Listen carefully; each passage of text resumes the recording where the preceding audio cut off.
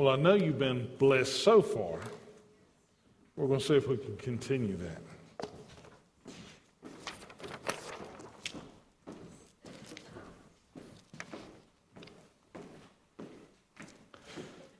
You can probably tell by the title of the message this morning that it's going to be a little different.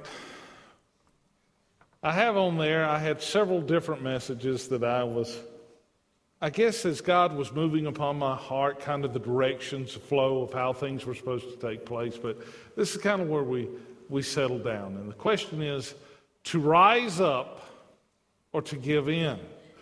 Now, when you say the word rise up, people are like, what are you talking about? I mean, we're going to grab torches and pitchforks and all that kind of stuff. Well, I don't know, maybe before it's all said and done. Just kidding. Just kidding. But what I will say is spiritually, I believe that God more than ever, and especially in this time in which we live, as we see the compromise, and not simply just compromise, but the in-your-face rebellion against God, rebellion against societal norms, and also I'm talking about like the family, and also this attack on morality. You know, we look back and people are beginning to say, as they've said over the years, but especially now, they look at yesteryear and they say, well, you know what? We're wiser today. We have arisen. We have somehow excelled those of the past, and now we know that all that stuff that everybody was telling us, we shouldn't be doing this, we shouldn't be doing that all that is people trying to control you and not allow you to have the freedom to express yourself exactly as you please. Well, people, let me tell you something. To express yourself exactly as you please most of the time is going to result in something the Bible refers to as sin. And sin has a consequence. But before we discuss the consequences, I think it's important to note that sin, Jesus himself said that sin is enslaving. No one just sits there and dabbles in sin a little bit every once in a while and does not get bit by it. The one that commits sin like a seed in very fertile ground, and consider yourself very fertile ground, spiritually speaking. The smallest of sins will begin to take root in your life, and unless they are plucked up, and I'm talking about really plucked up by the root, they will continue to hinder you, to walk after you, to haunt you, and to try to enslave you for the rest of your life. And the ultimate result of sin, Jesus said, is death. There's no escape from it. There's no escape from it. Statistics show, with the exception of Enoch, excuse me, that 1 out of every 1 person dies. Some of you will get that statistic here. Yeah, you'll get that statistic here shortly. It comes for everybody. But the point is what does your life mean? What does it stand for? Because whether you believe it or not, your life will leave a mark here. It does. There are people that say, well, my life is very insignificant, therefore one day I will pass away and nobody will say anything about me. And I understand that there are those that maybe do not have a lot of family, but I have found that your life consists more, let me rephrase, your life does consist more than the last breaths upon the earth, as important as those are. But the whole of your life together throughout eternity has impact and also has the potential for great impact. And the question is what will we do with this life? For what will I be known? Now, most people, as they're growing up, especially in their younger years, they are concerned. You know, they want to think to themselves, well, what will I be? Will I be great? You know, am I going to be that person that everybody knows their name and, you know, I'm going to be famous, or I'm going to be known for something greater? People are going to look at me and they're going to say, woo, that's somebody special. It's interesting to me that the older I get, the less that is very appealing to me. Because I'm finding it's not It's not Shane Phillips leaving the mark of Shane Phillips that matters. I don't want to be known for Shane Phillips. I hope that Shane is known as a Christian man. I hope that Shane Phillips is known as someone who loves Jesus Christ with all his heart. I hope I am known as a good husband. I hope in some small way I am known as a good father, and I hope that my Father in heaven finds me faithful. I hope that he does. That's what I want. But as far as people walking around and saying, woo, got to hear Shane today, or woo, you see what Shane did? Forget it. I don't want it. You want to know why? I don't need the pride. I don't need the temptation. I don't need all the garbage that comes with it. There is only one that needs to be exalted. And his name is Jesus. Because there is nothing, absolutely nothing I have that I did not receive from him. That's what the Scripture teaches. All that I can be, it comes from him. And the question is with what he has given me, what will I do with it? You remember the parable of the talents. To each one in this life, God gives them the measure of what they can handle, what they can do with in this life. It doesn't mean that someone who maybe has more as far as from the outside, he is entrusted with a responsibility of more, is better than somebody else. No, the Bible says he gives to each one according to your giftedness, according to what he has invested in you. He says, this is right for you. Now take it and do something with it. The problem in this world today, and I'm not necessarily preaching to you. We have a very, very good church that seems to be growing in so many powerful ways, spiritually, especially here lately. And people, understand this, that Easter's right around the corner. If you're not praying about Easter, we're behind the curve. But we have a lot of good people in here, and people that have a life, giftings that have been given to them here. But when you look at the church universal, and yes, I guess so, also in Bristol as well, but people do far more to squander what God has given them than rather using it for his glory. And I'm not sure exactly why that is. Maybe it is sin. Maybe it is that we as pastors and we as churches have failed people to teach them, to call them. Because there has been way too much compromise in this world. Everybody just wants to bow the knee. Well, let's just get along. Let's just get along. Let's just get along. Well, that was fine until he started shutting down churches. That was fine until people on the street corners talking about Jesus, not screaming at people, not looking at him, telling people, hey, you burn in hell. That wasn't what they were doing. They were out there talking about Jesus and offering the gift of love. And the next thing you know, they are imprisoned for it. And you say, Shane, that doesn't happen in America. Yes, it does. But it happens predominantly in a lot of other countries too. Because somebody is talking about Jesus.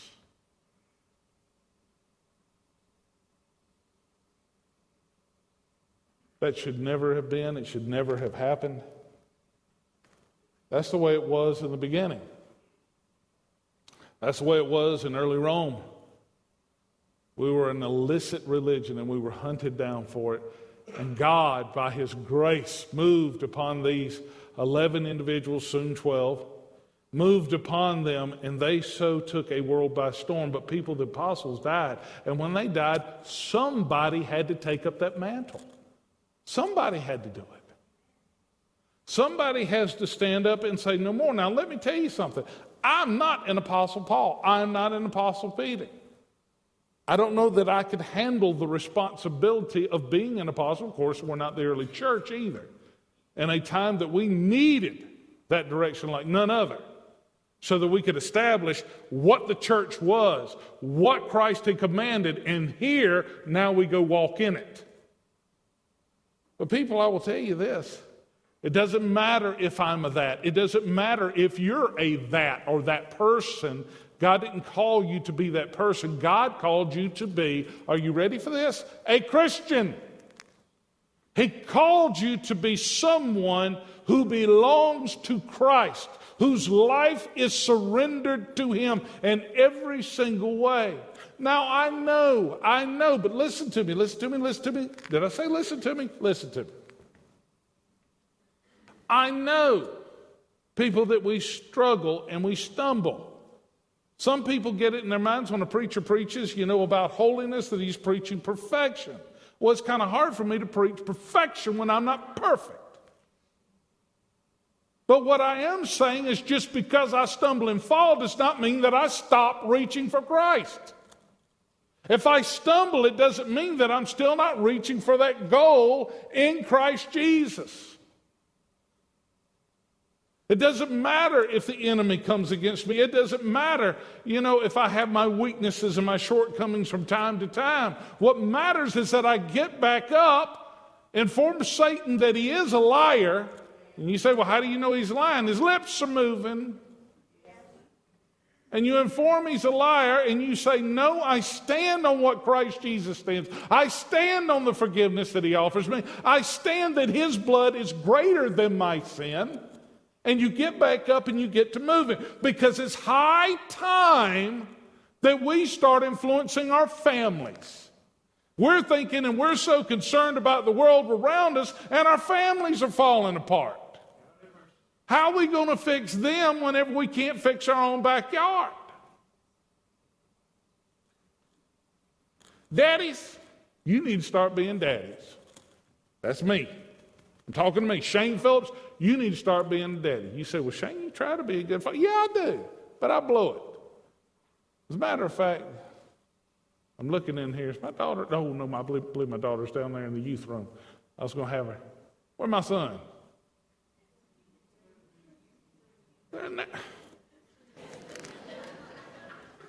Well, good. Let's pick on them.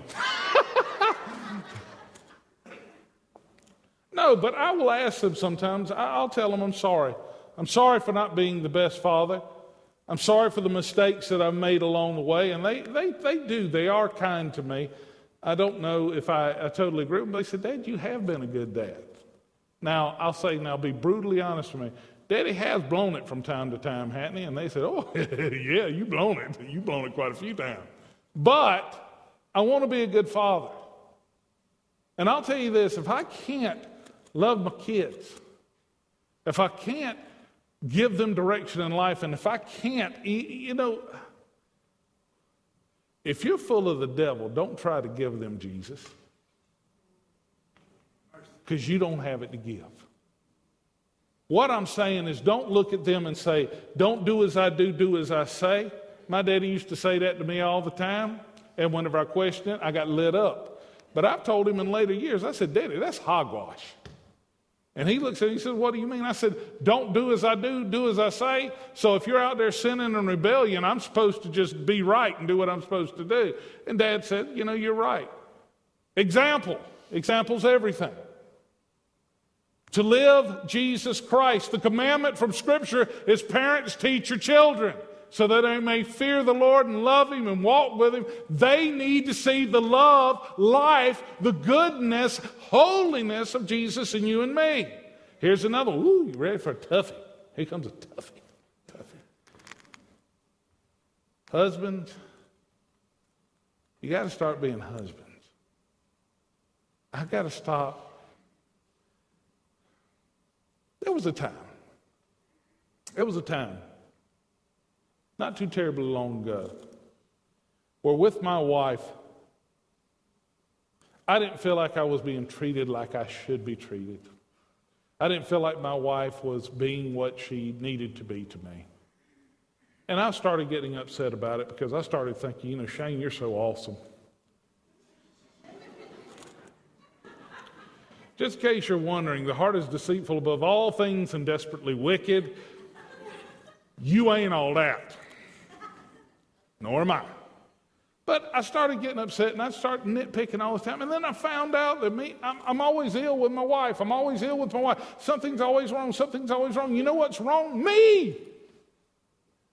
I don't care. She can be wrong too, but I was wrong.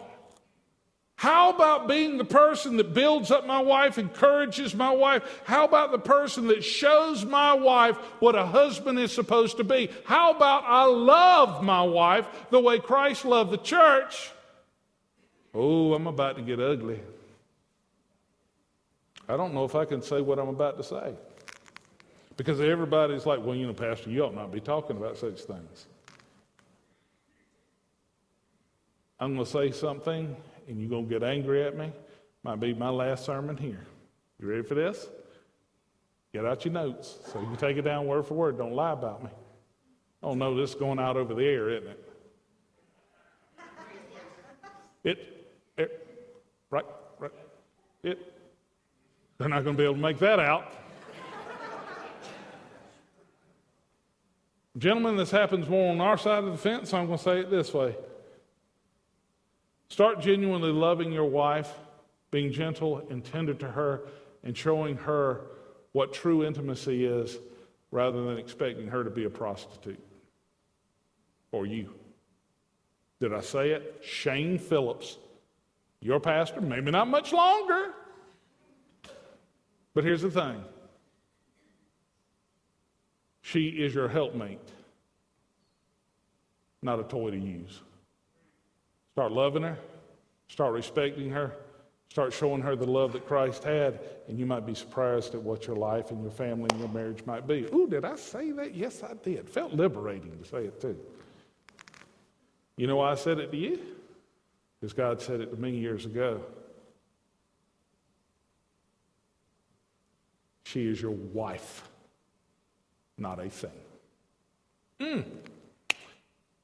Well, now that all the air is light in here and everybody's comfortable with everything, I guess we can move on now. But anyway, the time is to rise up. And to rise up, we need to rise up in our families first. We need to be what we need to be in our family. We need godly families. We need people to see what a family really is in Christ. We need healed marriages. We need people to see what a marriage is supposed to be. How are people supposed to be out there fixing what's going on in their lives if they don't have an example, if they don't have somebody to pull from, if there is not the example of Jesus in the world?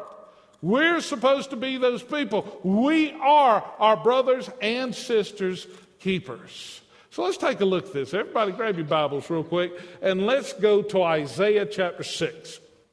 Scripture that you know. But I want you to see something. See, even in Israel, even among the people of God called by his name, the holder of the word of God, the holder of the covenants, can people fail and come short? Yes, they can.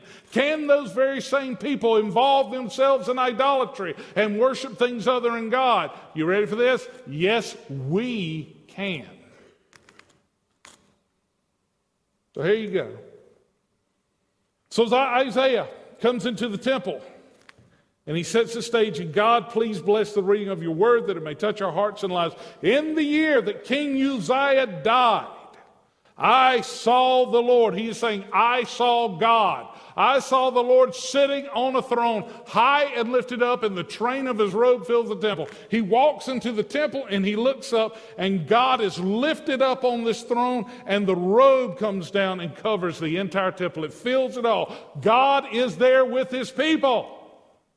But what you have to know is we say God is with us. If God is truly with us, then God sees us. He sees the good. And let me tell you something more than what you may realize. Your Father is for you. We see God in heaven with a big stick in his hands, and that is not it. I know we've talked about it many times, but Jesus has holes, people. Holes in his hands, holes in his side. He loves you. He's committed to you. He will forgive you. He sent Jesus. God's heart is not to destroy you. God's heart is to save you. And me. And I'd like to be one of them saved folk. Okay? So his robe fills the temple. And while he's there, he's seeing this vision, and all of a sudden these heavenly beings appear before the Lord. It says above the Lord's throne, there were the seraphim. Each one had 6 wings. With 2 wings they covered their faces. That is, to hide their faces from the glory of God. With 2 they covered the rest of their body, and with 2 they were flying around. But they cried one to another, Holy, holy, holy is the Lord God, the Lord of hosts. The whole earth is filled with His glory. People, you look around you, you behold His glory. The problem is that human beings have put some mess there, sometimes you have to look around the mess to see it. But I will tell you this, look to your left and look to your right, and my friends, you are beholding the image of the Almighty God. God tells us not to make graven images, people, because He's already got an image. It's in us. We are supposed to reflect Him to the world, not stand and pretend that we're God, but to reflect the one true and only God.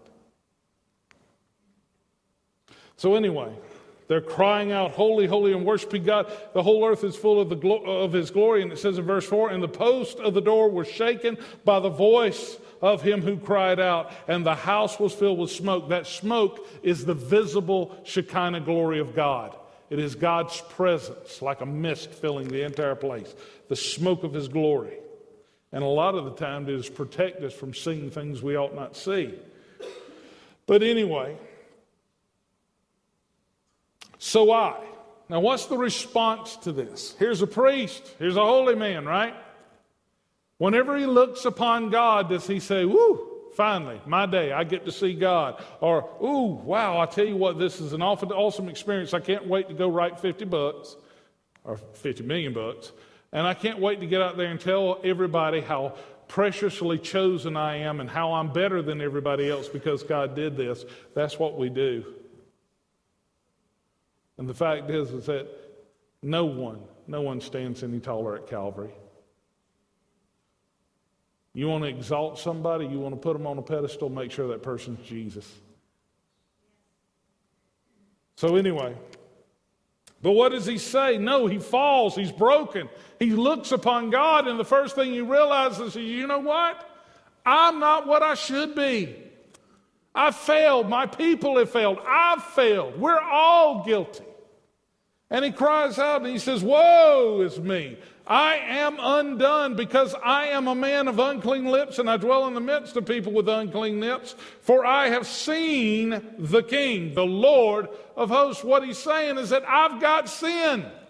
I live in the midst of people that have sin. Call whatever sin you want to, but the point is, I am not perfect. I am not right where I need to be. And let me tell you something. If it was not for the blood of Jesus Christ, there is no way I'd be able to enter heaven. There's no way. I would never be clean. And as faulty and as broken as I am, I'm so grateful that Christ's blood paid for my sin. He died for me and for you so that I could be forgiven.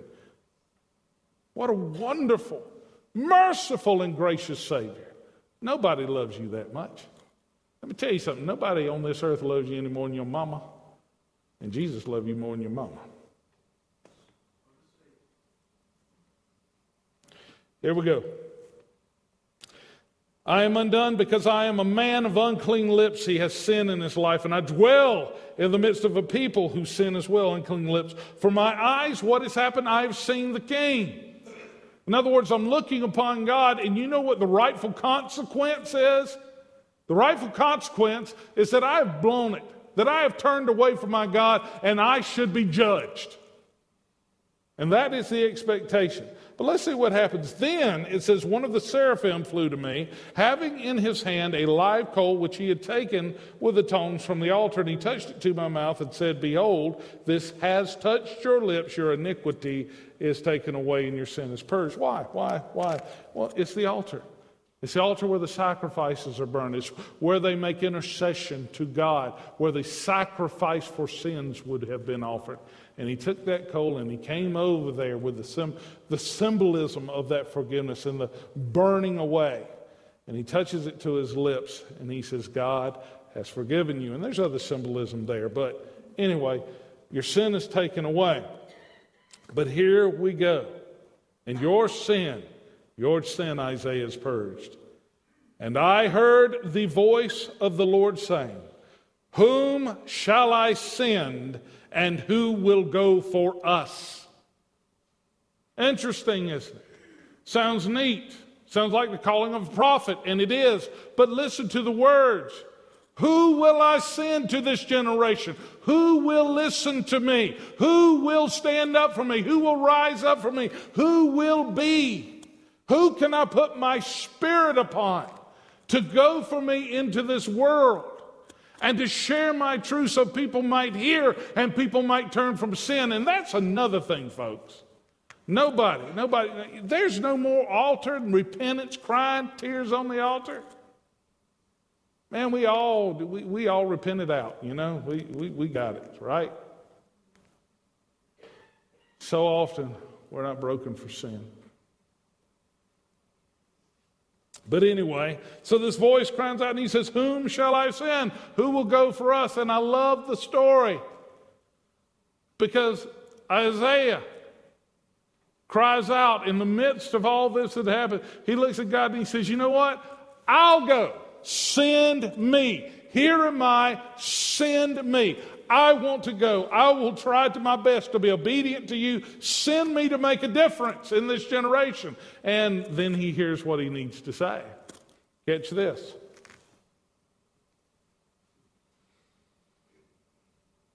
Here am I, send me. Verse 9. And he said, go then. Go and tell this people. Keep on hearing, but do not understand. Keep on seeing, but you won't perceive. Make the heart of this people dull and their ears heavy, and shut their eyes, lest they see with their eyes and hear with their ears and understand with their heart and return and not heal them. What does that mean, Shane? What he's saying is this. He's talking about judgment. He's talking to those who have heard the message but refuse to listen to it. He lives in the midst of a people whose hearts have grown dull. They're callous. They don't want to hear. And so he says, go on and preach. But you know what the problem is? They're not going to hear. Go on, tell them the truth. But they're not going to understand. Because if they would hear your voice, if they would listen, if they would return to me and stop living in their arrogance, stop living in, oh, it's okay land, and truly be broken before me, he said I would come and heal them. I would. Do we really believe whenever we are insincere with God? Now, I'm not talking about blowing it, making some mistakes, people having struggles and sins. God understands that as long as you're a sincere desire and you are working toward holiness, that's one thing. You got struggles, addiction, God understands that, and he's working with you. But I will tell you this, there's many, many more that are insincere with God, that do not change, but they give God lip service. And do you know what they want from God? When they do that, when they look at God and say, now they'll say, God, please forgive me. God, please heal me. They'll say all these things. But what they're really saying is this, is God, I want things to be right between you and me, but I still want to live like I want to live, do like I want to do. And God, whatever I want to gauge in, I want to do it because God, I don't know necessarily that all that stuff is bad. But God, please give me the blessing. Please give me the forgiveness. God, please help me in every single turn. If you are insincere with God, do not expect a sincere response. I won't have it either if I play games with God. So what do we need? Everybody, if you will, take a look at Matthew chapter 9, just a couple of verses. I'm going to read this quickly. Matthew chapter 9, starting verse 35, it says, Then Then Jesus went about all the cities and villages. He was teaching, listen, teaching in their synagogues. He's instructing them, telling them what God wants from them and how to live before Him and how to love and to care for one another, to walk rightly before the Lord. Preaching the good news of the kingdom and healing every sickness and every disease among the people. And as He does that, He looks out and He sees all these people that are surrounding Him. Let me tell you something. You start living Jesus. You start going out there and sincerely impacting the world. They'll start coming. They come around you. They want what you've got. They're starting to hear about it and they'll start coming. But look, Jesus looks up, sees the multitude, and He is moved with compassion for them because they were weary and scattered like sheep that don't have a shepherd. He could see, where is the shepherd? Where are the people caring for them? And so Jesus turns and He looks at His disciples and He says, the harvest, look around you in other words, the harvest is plentiful, but the laborers are few. The harvest is all around us. Imagine for a minute that you and I lived in the great state of South Carolina. You might think that Georgia is the peach state, and it is. But South Carolina produces a whole lot more peaches, or at least they did a couple of years ago. You go to Gaffney, you will see a very, very weird water tower up there that's supposed to be a peach.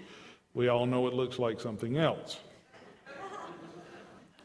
But anyway, imagine for a moment, as far as we could see around this church, we had fruit groves, we have apples, we have oranges, we got peaches, we got all kinds of things that are around it. And let's say those trees have the largest fruit that you can possibly imagine. They are doubled over and just almost scraping the ground. We've got fruit all up under them, falling off the tree.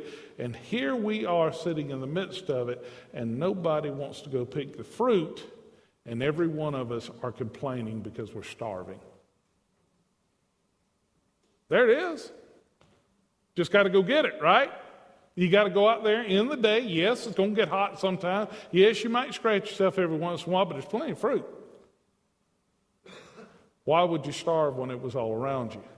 Why must the kingdom of God go with no fruit whenever it's all around us? Every day, you and I have the opportunity to pick fruit for our Father. We always talk about planting seed. Jesus says, yeah, you can plant seeds, but the fields are white. It's time to harvest. So while we are planting in people's lives, there's so many more that are ready. Saints, I encourage you. I encourage you in the Spirit of God. I encourage you for what is already there, that you are citizens of a kingdom, that you belong to Christ Jesus, and His power and His Holy Spirit is with us. To not go out of these doors and to be the same, to not treat your family in any way other than what Christ has commanded, to be the parents that God has called you to be the husband and wife and the lovers that God has called you to love and to reach beyond yourselves, and to let people see Christ. Reach out, grab them, pull them in. Tonight we'll be doing some studying, but we will be doing some instructing as well. But today, let's do this. As the worship team is coming, I'd like to ask you some questions about where you are in your spiritual growth. People, you do not, in my mind, this isn't one of those things, pastor preaches a message, and as long as we have 30 people at the altar, wow, it was a good message. Nope. Isn't how it works. What this altar is a place for you and Jesus to meet. It is an opportunity for you to step out in faith whenever you feel the Spirit of God calling you. And if God is drawing your heart, why would you remain where you are?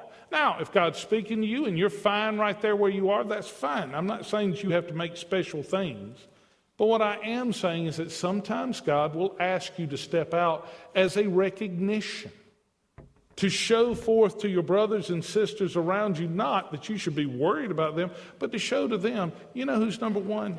Jesus is number one. You know, I'm going down here because I want to make sure, as Christ is leading me, that I am living and being exactly what he wants me to be. Today, if you need special prayer, I'm down here. There'll be other people that'll come up and pray if I'm praying with somebody else. And here's the deal. If you need special prayer, please come. Let us pray with you about anything. Anything. It doesn't have to be about the message. It could be whatever God's dealing with you about. If you need special prayer as far as being anointed with oil, we can do that too. Today, if you don't know Jesus, or also, let's say you're struggling in your relationship with Jesus, please do not walk out of here without him. The altars will be open. You can stand to my right or my left. You can kneel to my right or to my left. And if your knees won't let you do that, you can sit on the front row. The important thing, people, is do not let life, don't let insecurity, don't let the people around you keep you from Jesus. If I have a need, don't want to offend you, but I will step around you to get to Jesus. Because he's the one that's got the answer.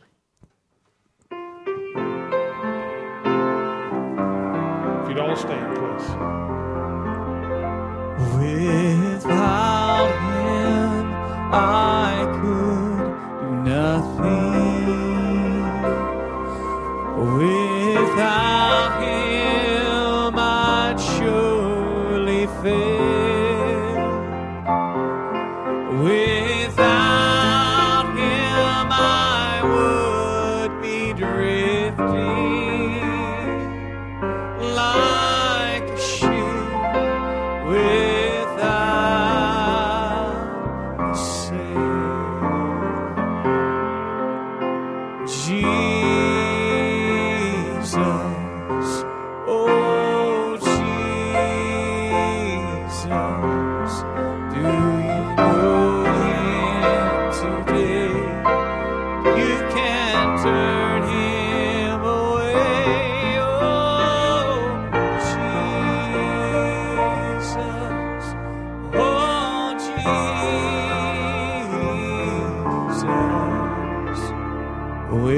without him, how lost would I be? Without him, I would be dying. Without him, I'd be enslaved. Without him, life would be hopeless. But with Jesus, thank God, I'm saved. Jesus, oh Jesus, know him today. You can't turn him away. Oh Jesus, oh Jesus, without him, how lost would I be?